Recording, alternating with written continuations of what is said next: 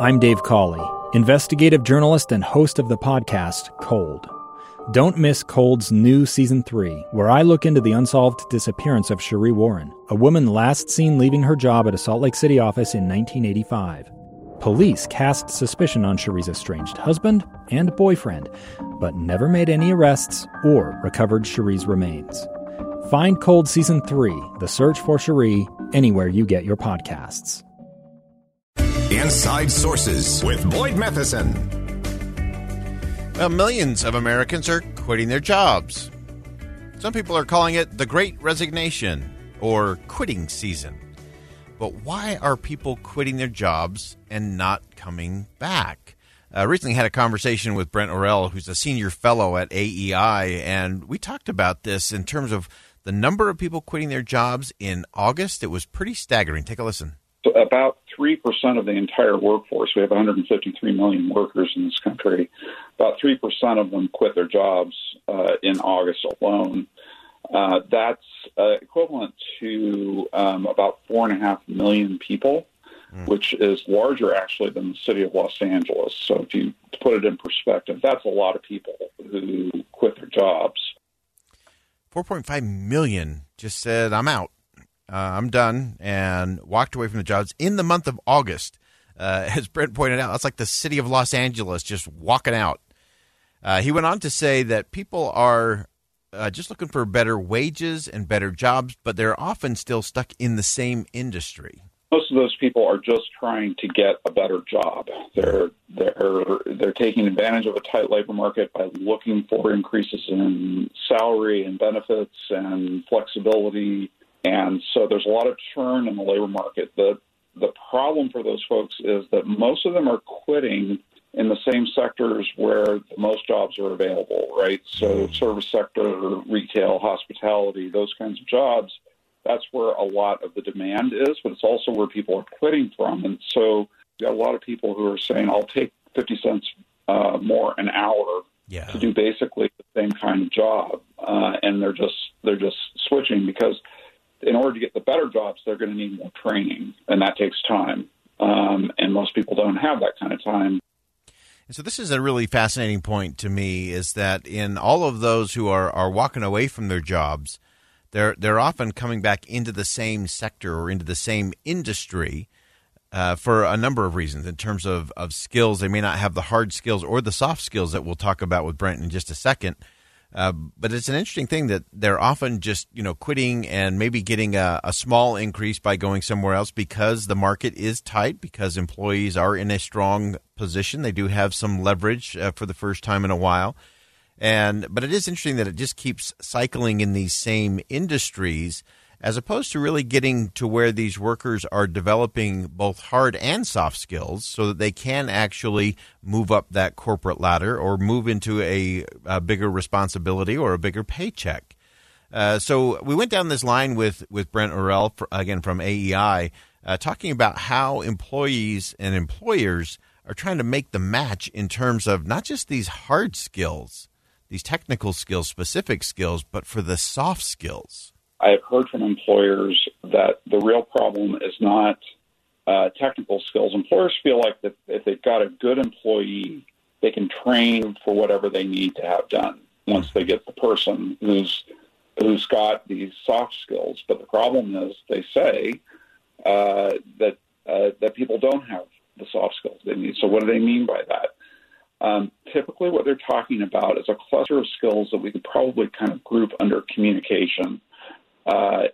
It has to do with communication, teamwork, collaboration, getting along with others, all sorts of behaviors that actually, we don't sit people down in classrooms and train them how to do that, actually. That's something that most people pick up along the way in school and in their family and in community organizations, Boy Scouts and Girl Scouts, and, they learned it on sports teams, and it sort of gradually, those abilities kind of gradually accumulate.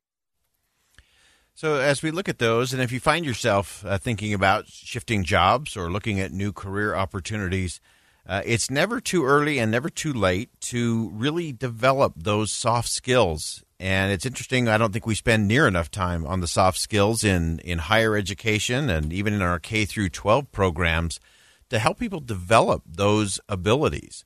And we see so often with many of those that are graduating from college now, their ability with those soft skills to really communicate, to problem solve, to just focus and be able to listen have been greatly diminished. They're great at social media and video games and those kinds of things, but ask them to carry on a real conversation with a real human being, that's terrifying to some. And I think this is true up and down the age bracket.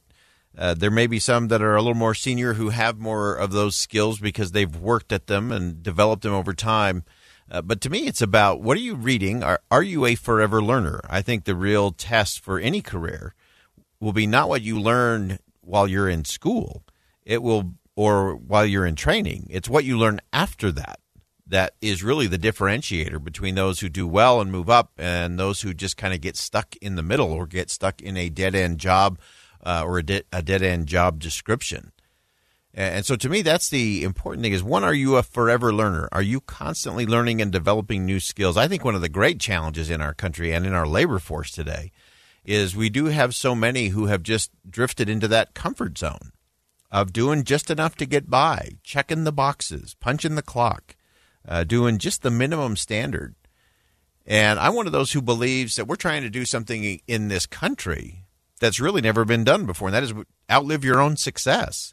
You can look at all the great empires in history, Roman Empire, Mayan Empire, British Empire. They all achieved levels of greatness in certain areas, but then they got comfortable. They started resting on their laurels. They started doing the minimum standard. And before they knew it, they got wiped out by someone who was a little hungrier, a little more determined. And it's the most dangerous day in anyone's life. It's definitely the most dangerous day in the life of a business is the day you're successful. Because it is so easy to coast, to rest on your laurels, to start doing the minimum standard. And so as we look at our own skills, especially these communication skills, if you aren't reading and if you aren't writing on a regular basis, there are so few who can write anymore. Even just a good email or a good letter, there aren't that many, but it's a differentiator that will give you all kinds of benefits in your career. So take time to write, take time to read, and then learn how to collaborate, negotiate, and get to solutions. That's what we're all after. Two friends taking pictures of the rising full moon on a summer night. Two teenage kids doing what teenage kids do. When a stranger with a gun and a death wish changed everything. It was violent, it was senseless, and I will never understand it, I will never accept it. I'm Amy Donaldson, and unfortunately, we're all too familiar with stories about how violence shatters lives. But what we rarely see is how they are rebuilt. In a new podcast, The Letter, we relive tragedy, but only so we can hear the rest of the story. The struggle to reclaim lives, the realities of grief, and the possibilities of forgiveness. I believe in miracles. Sometimes I thought, there are no miracles. Yeah, there are, and this is a big one. Follow The Letter at theletterpodcast.com or wherever you get your podcasts.